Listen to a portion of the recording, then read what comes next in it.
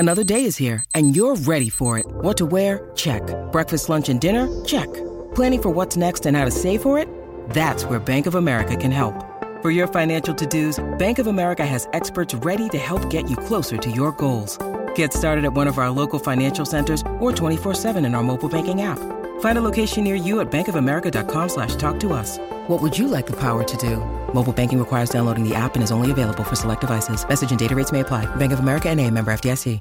Today, Zora Neale Hurston is recognized as one of America's greatest authors. Her novel, Their Eyes Were Watching God, is taught in classrooms around the United States.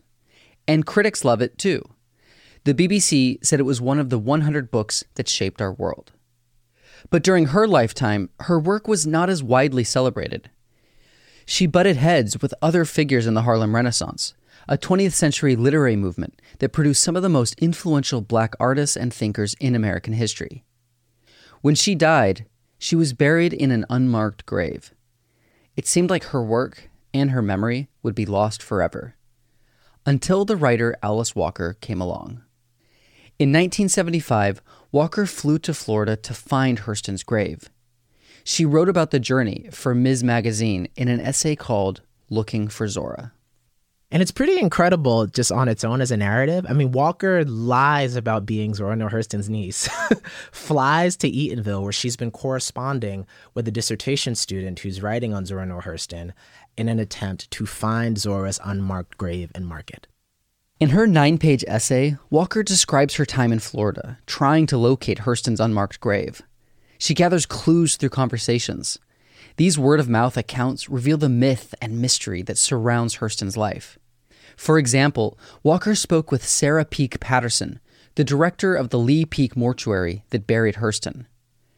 Patterson believed Hurston died from malnutrition, when in fact she had a stroke. And that is a fitting beginning point for this journey, because after that, it's unclear even where her unmarked grave is in the segregated cemetery where they go to find her, right? So there's this beautiful moment where Walker calls out to her. She says, "Zora, not going to spend all day out here with this high grass and these snakes trying to find you, so tell me where you are," right? And in this gorgeous moment of narration, Walker stumbles upon this sunken place in the ground, right? And realizes that this is where Hurston is buried. Walker purchases a headstone and has it engraved with Zora Neale Hurston, a genius of the South, novelist, folklorist, anthropologist, 1901 to 1960. So that's how it happened. It was a labor of love, with a little bit of lying thrown in there, to help make it possible. My name is Joshua Bennett. I'm the Mellon Assistant Professor of English and Creative Writing at Dartmouth College, where I teach courses in African American literature, environmental studies, affect theory, and American poetry. Walker succeeded in marking Hurston's grave, and more.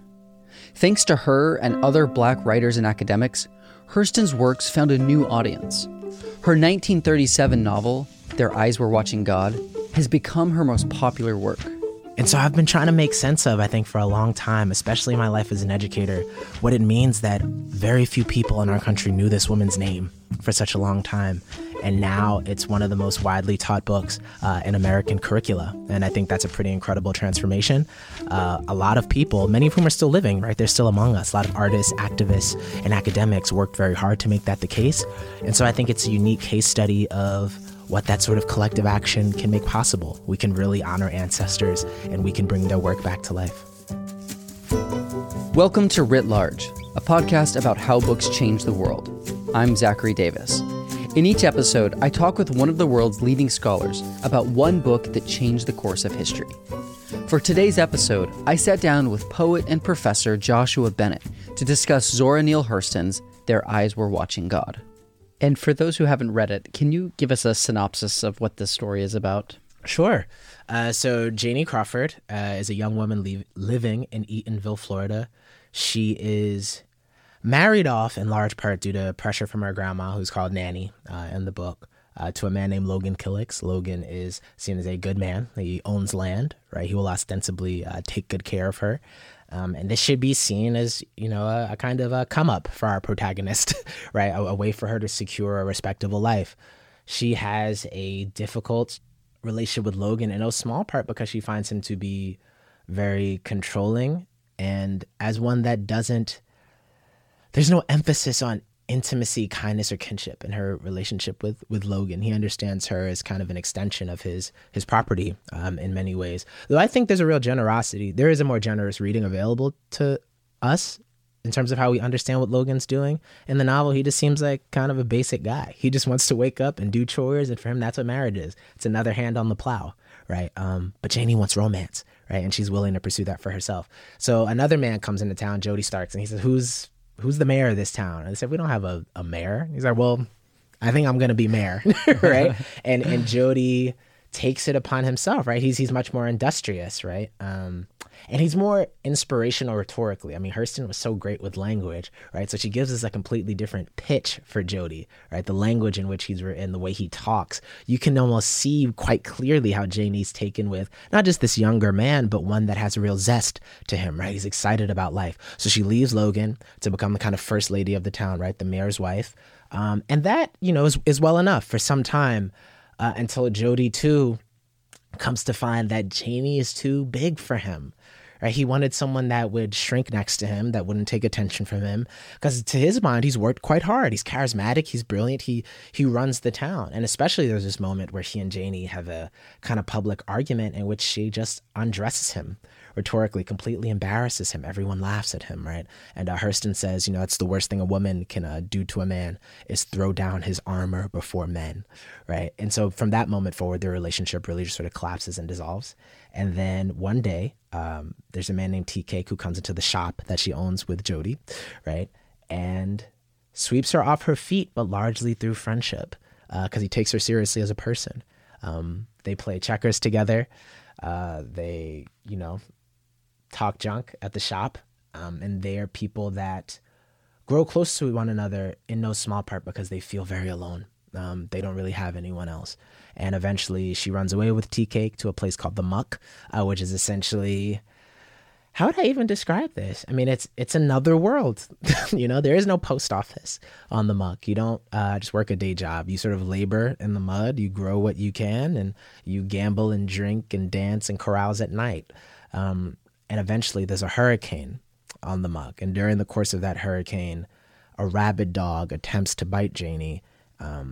Tea Cake grabs the dog, is bitten by the dog, contracts rabies, tries to kill Janie, and Janie has to shoot him in the chest, is then brought back to Eatonville to stand charges for Tea Cake's murder, is found not guilty, and then just has to sort of walk off into the sunset alone, but also with a sense of independence that I think people have rightly interpreted, but also a real heartbreak. I don't think Hurston lets us off the hook with any sort of clean ending. Like, she killed her last lover tragically, but now she doesn't need anyone. And that's not how it ends. It really seems to me to be about the tragedy of life and how one survives what one must, which I think is what Zora did herself. Aspects of this book, and many of Hurston's other works, were autobiographical, but the facts weren't always clear. Part of what's so complicated about Hurston, I think, is you let her tell it, you wouldn't know when she was born. You wouldn't know what was fact and what was fiction. And even in her genre work that's considered fiction, so many really incredible autobiographical details slip through, right? So someone named Joe Clark in the historical record becomes Jody Sparks in the novel, right? So she gives you that sort of clue, but she's able to take those everyday details from her life and weave them quite beautifully through her writing. Yeah, so she grew up in Florida. Yes. How did her genius get recognized, and how did she get started? Yeah, so I mean, there's a moment in her essay, How It Feels to Be Colored Me, where she talks about getting a scholarship to go to a school in Jacksonville and how that was the first time she thought of herself as a Black person in the way many people mean that. It was the first time she found race, right? In part because Eatonville, Florida, where she grew up, was a predominantly Black town, right? So for her, it was completely normative, normal, everyday, neutral to be a Black person. And it wasn't until her educational acumen, right, launched her from that place to somewhere else, right? So that was one lesson she learned, right? To be brilliant as she was meant that in the eyes of dominant society, she would have to leave the people that she was from, right? She would have to learn new ways of writing and speaking and moving through the world. So that's part of how she got her start, right? Is that she had to leave Eatonville. But how I think she really got her start in terms of being a popular writer was that she refused to let Eatonville leave her, right? So she took those stories and really threaded them quite powerfully into all of the narratives that she created. She never let go of the idea that poor people, and especially poor Black people, had this vibrant culture that the world needed to know about. Right? She was willing to think about it on the global stage. So she started as a little girl on scholarship, eventually became an adult woman on scholarship to Barnard, right, to study under Franz Boas, and from there really just took off, always living by her pen, right, but quite rarely sort of working a traditional day job, but really made her way in the world as a writer. Hurston was a key figure in the Harlem Renaissance, the cultural rebirth of African American arts. This movement was centered in Harlem, in New York City, from the late 19-teens to the mid-1930s. The Harlem Renaissance helped to define Black American literature and arts and gave birth to many prominent authors, including Richard Wright, Langston Hughes, and Claude McKay. Many of these writers shared a goal: to elevate Black culture politically and socially. Hurston agreed, but she had her own way of going about it. So part of the Harlem Renaissance, right, part of the ideology behind it is the idea that we're going to clarify the extent to which this particular American population, right, has been victimized by American society, right? Justly so. Very sort of righteous way to think about what literature is supposed to do. Now, for Zora, part of the issue there, I think at least, is she believes we lose the full spectrum of human beauty, complexity, and capacity when that is the sole aim of literary work, right? She's saying, well, what about evil? What about characters that are highly flawed? Do not Black Americans also deserve to have those sort of characters portrayed in literature? To get the full picture, Hurston looked beyond literature. So I think part of her interest in anthropology, right, was thinking what kind of disciplinary lens will allow me to give language to that full breadth, right? And also how can I, if I'm going to say something about Black Americans on the global stage, I have to study the globe, right? I have to travel not just throughout the African diaspora, but to Latin America. I have to see the world and think about what are the threads that connect this particular subset of American people to people all over the world. Oppressed peoples, of course, but just to humanity, right? And I think anthropology became one way for Zora to do that and to undertake that labor. Hurston wrote Their Eyes Were Watching God in just 7 weeks, while she was on a Guggenheim Fellowship researching spiritual healing practices in Haiti. I mean, as a working writer, one imagines there's some financial component to that, right? Is that you're like, look, I need to turn around a popular novel that people are going to read and that's really going to resonate in no small part because that's where I'm at in my life. That's how I butter my bread. And sadly, that's not how it worked out. It only sold about 5,000 copies in its time. And to give some kind of comparison to this, in 1940, Richard Wright's Native Son will be a Book of the Month Club selection and will go on to sell well over 300,000 copies, right? So there are still, units moving in this time period, even for Black American authors, and Zora's work does not sell well by comparison. Why do you think the work did struggle to find an audience initially, and what was the critical reception like? The critical reception was poor. So on the one hand, the idea was that it wasn't sufficiently political, right? She's written this love story, right, about a woman's coming of age, right, in Florida, 2 failed marriages, right, arguably 3, right, depending on what you think of her final marriage to a man named Tea Cake, right? There's all this vibrant life, right?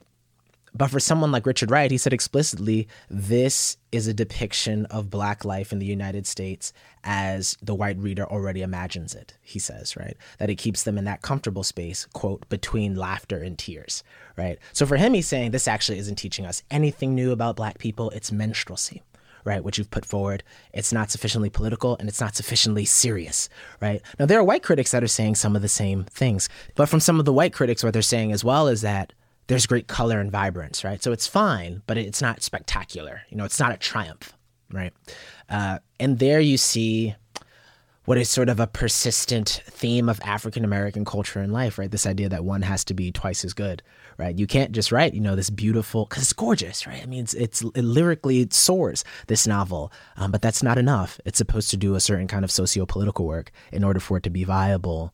And so it falls out of favor, not just in its cultural moment, but even in the years to come, right? As as Black Studies, from 1968 forward, becomes a kind of institutional enterprise where you have colleges and universities where these works are taught, Zora Neale Hurston is somehow still not part of the conversation, right? Until she's recovered by Alice Walker, later in the 20th century. How did Alice Walker know that was indeed her grave? I mean, so in the essay, it seems like it's kind of a mystical event, right? Like she says there was no other spot that it could have been based on this entire field that I'd surveyed, and that when she knew, right? Which for me too seems, fitting enough, because we do know that Zora was buried there in that gravesite, and I'm willing to take Walker's word, for it. Walker's essay ends with a conversation. She spoke with one of Hurston's neighbors, and he told her that Hurston lived with her dog, Sport, and had a beautiful garden full of flowers, including her favorite, azaleas. There's something about that lasting image of her that was recovered, not from any archival document, but from a conversation that I think is quite fitting, because that's how Zora Neale Hurston built her career, was off of conversations with everyday people, which she believed, I think, held the shimmering ore of human experience. Anything you needed to know about human beings you could find by talking to a poor person making their living from the land. So let's dig into the tension that I think Zora's career and reception revealed, which is there were some Black intellectuals and artists who probably wanted to create elite culture, and then some who wanted to, in some ways, elevate ordinary Black life culture. And how did Zora navigate those two tensions? I mean, she was at Barnard. She was, well received by many critics, and yet retained this devotion to Eatonville and the stories there. Yeah, I mean, I think she paid the price, right, for that reason. I think part of even what you can trace from the reception is a suspicion of her because she was in elite space, right? The idea was that she's putting on this act, right? Someone like Richard Wright, I mean, didn't even finish high school, taught himself how to write while working in the post office. I mean, was really self-made in a certain kind of way. Whereas you have Zora Neale Hurston with her elite education. And the idea is if she's writing like this, she's writing in this kind of a Floridian dialect. I mean, this must be for a white audience, right?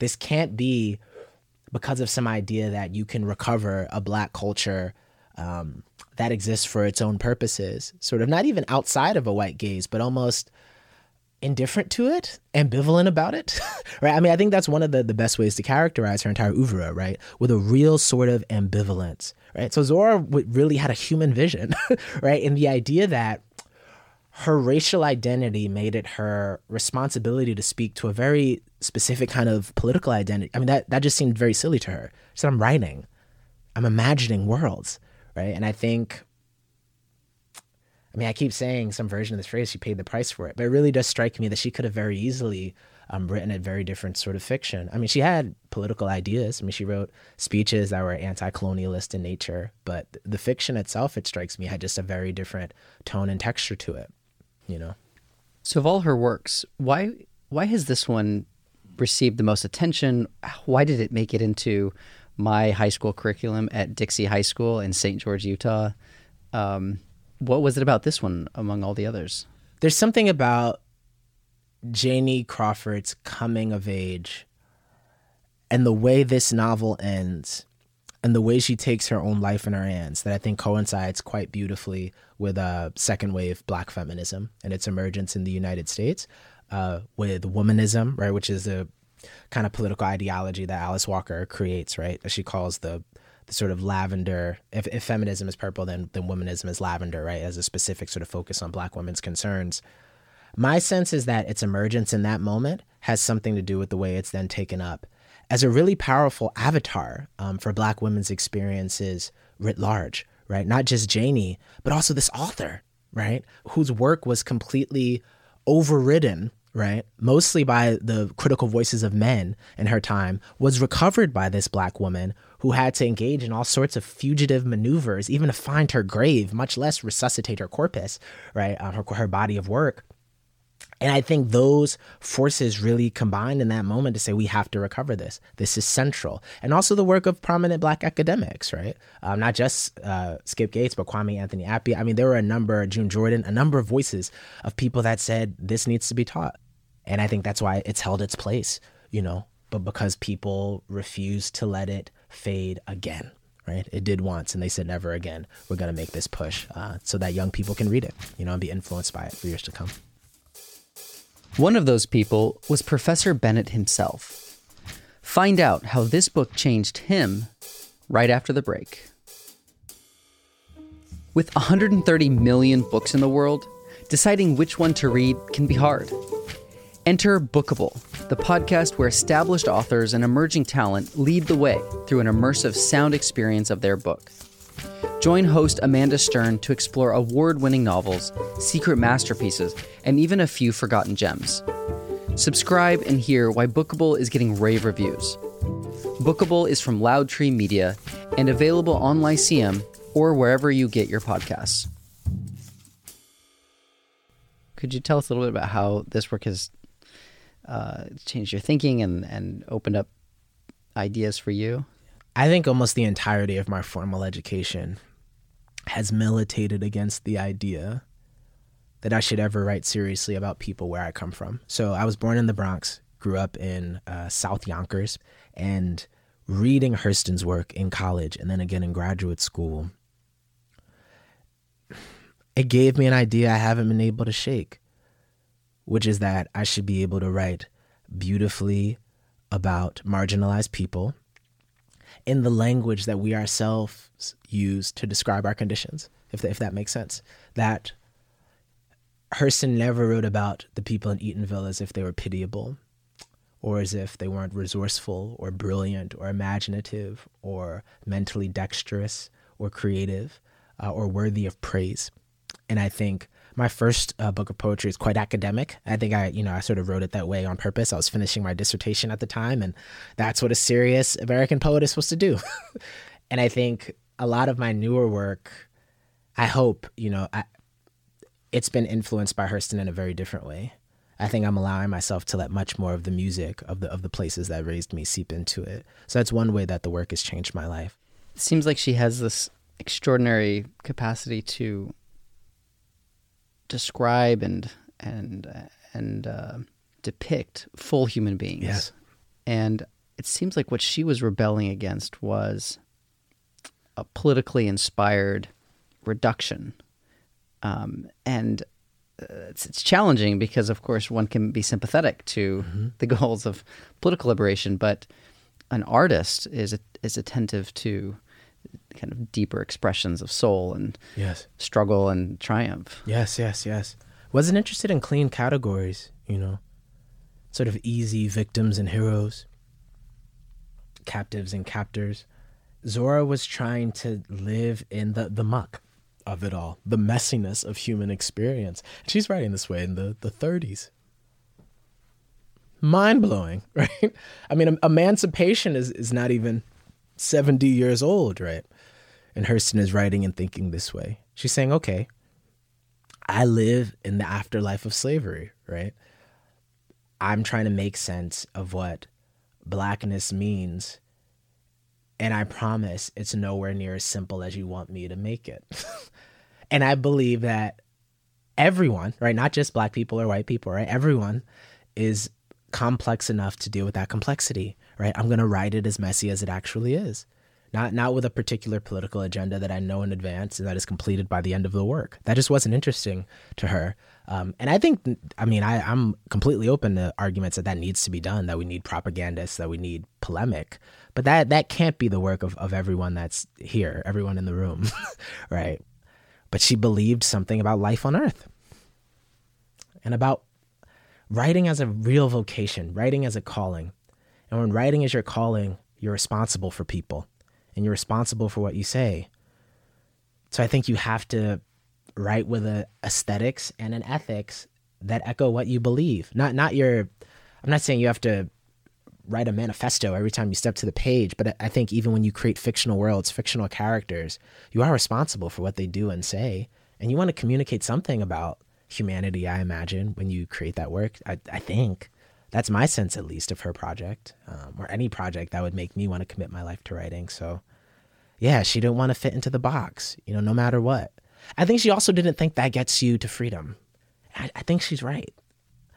Those debates are still happening. I think those debates are even more electrified now in the social media age, right? It just seems like You can get canceled. yeah, you have to sort of make a clean claim. And that claim also has to be tied to all of your identity categories at once, right? It just has to be like, look, you are, a poor, non-disabled Black person from a certain part of the world. Thus, your politics need to look like this. And if they do not, then we reserve the right to keep you from being able to feed yourself.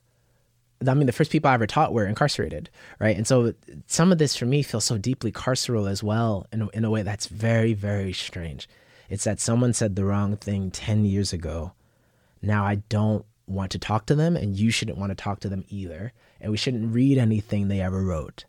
And I've had students ask me that about particular authors, We're reading Whitman. Isn't he canceled? Right? And it's like, isn't an author canceled? What would that even, he's dead. Like, what would that even entail? And why is that something we want to pursue? Right?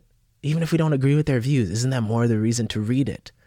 And if we're going to critique it, why don't we have the most robust language possible to say what we disagree with, which requires us to engage the idea, No, I think, it just shows how alive the debates were back then. For sure. And that they haven't really gone away. No way. I don't even think her critics are operating in bad faith. That's the thing, too. At least many of the African-American critics. It really struck me that they were saying, we have a tight window here, right? To get people to believe we're human beings. We don't have time for the fanciful love story stuff. We need you to hit hard with sociological, data that shows we are people that have families and, And Hurston's invested in wildness. She's invested in wildness. She's not invested in a kind of normative framing of Black life. She's saying part of the beauty of it is that our exclusion from the modern world has produced all these forms of relation that are quite incredible. And now I think as we return to it, we're like, are more ecologically sustainable too. Once it got taken up again by Alice Walker post 74, how did this book start to shape other artists? How did it shape society as a whole? How can we start to think about the influence of this great work? I see its influence in some of the most prominent African-American novelists today. So someone like Jesmyn Ward, I think, is a really good example. So 2 of her first 3 novels won the National Book Award, right? Salvage the Bones and Sing Unburied Sing. And when you read her, she's writing not about Eatonville, Florida, but about a fictional place called Bois Sauvage, Mississippi, right? Which is would be French for wildwood, right? She's very much interested, like Hurston, in what you were saying earlier, what the South, in particular the poor Black South, I don't want to lose the class element of this because it's key, right? We're talking specifically about a certain strand of human poverty, right? What that has to teach us, right? About love and about kinship over and against a world that says those people have no love, they have no kinship, right? They're addicts and alcoholics who don't take care of themselves. If they did love themselves and love their kids, they would give up on those folksy ways, right? And come into the modern world and put on suits, And I think we're seeing the resonances of that kind of work all across contemporary African-American writing and in the poetry too. And do you see some of its influence in other Black cultural forms or feminist cultural forms? Or Issa Rae is a great example of that with a show like Insecure, right? Really saying that this Black woman's love relationships can be the premise of an entire HBO show. And we're just going to follow the way that she navigates it, right? And like with Zora, like race is always in the room, but it's not, the racial politics of that show are kind of, not the point necessarily, right? It's really just about Black people being alive, which is the same thing Donald Glover says about Atlanta, right? He says it's the Black Seinfeld. Well, that's sort of a strange comparison until you really dig into it. It's like, oh, wait, it's just about you being alive with your friends. There is no larger political project, right? Or maybe maybe the political project is that you're just alive on TV, right? Sitting on the couch. Yeah, I can't help but keep coming back to the question, like, I wonder if you achieve your political goals better by giving a full portrait of the humanity of whatever group you're actively elevate, rather than, I mean, all modes are wonderful. There's probably many different ways, but it's actually harder to achieve, but much more powerful to tell a story that any human being can identify with. Yes. But you have to believe that's possible, one, right?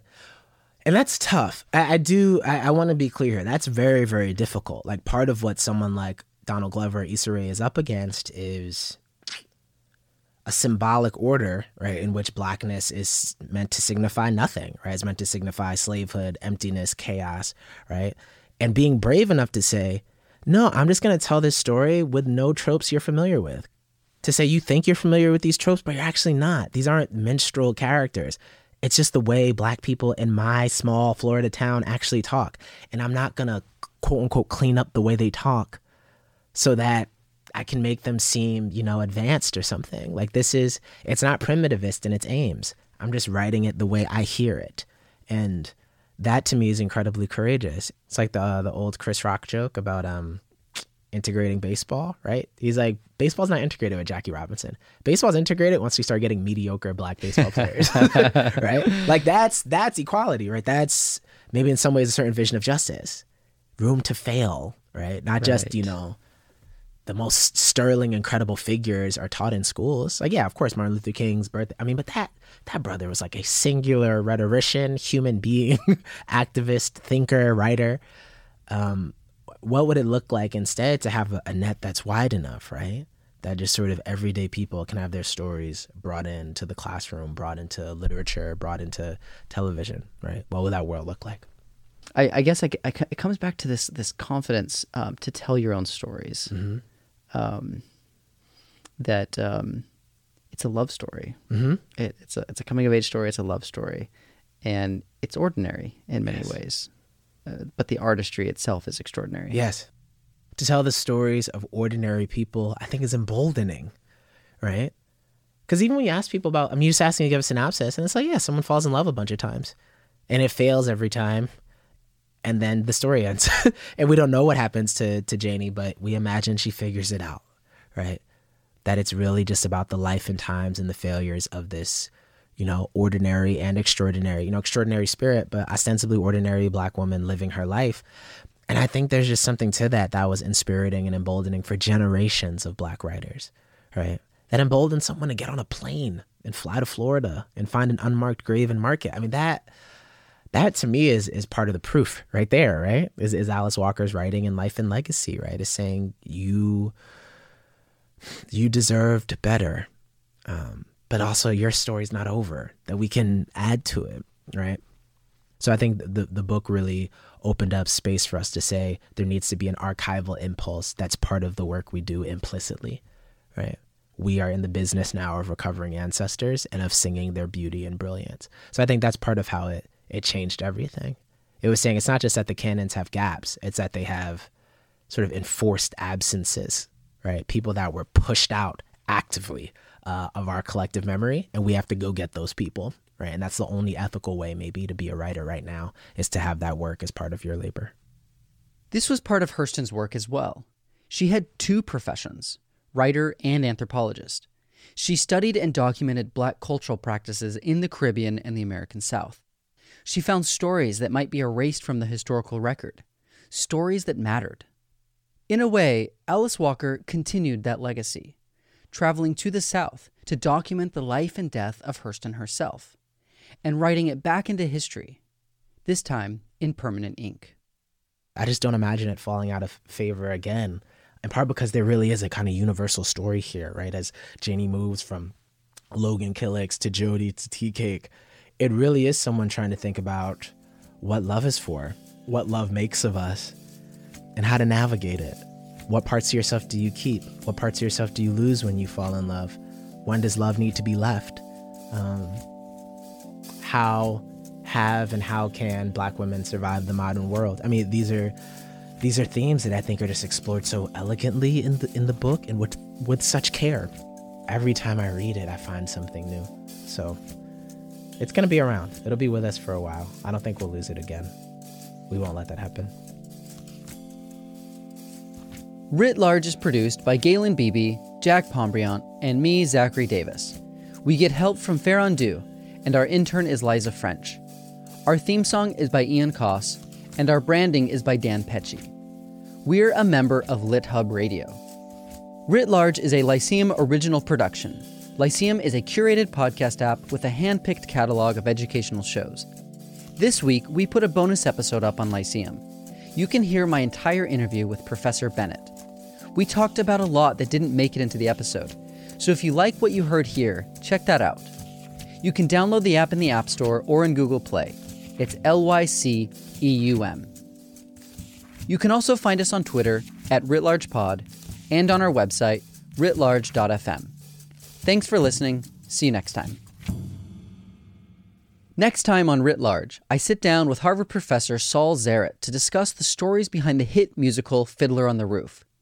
When he wrote the Tevye stories, author Sholem Aleichem was trying to create a high literature for Yiddish-speaking readers, but his stories touched readers and viewers around the world.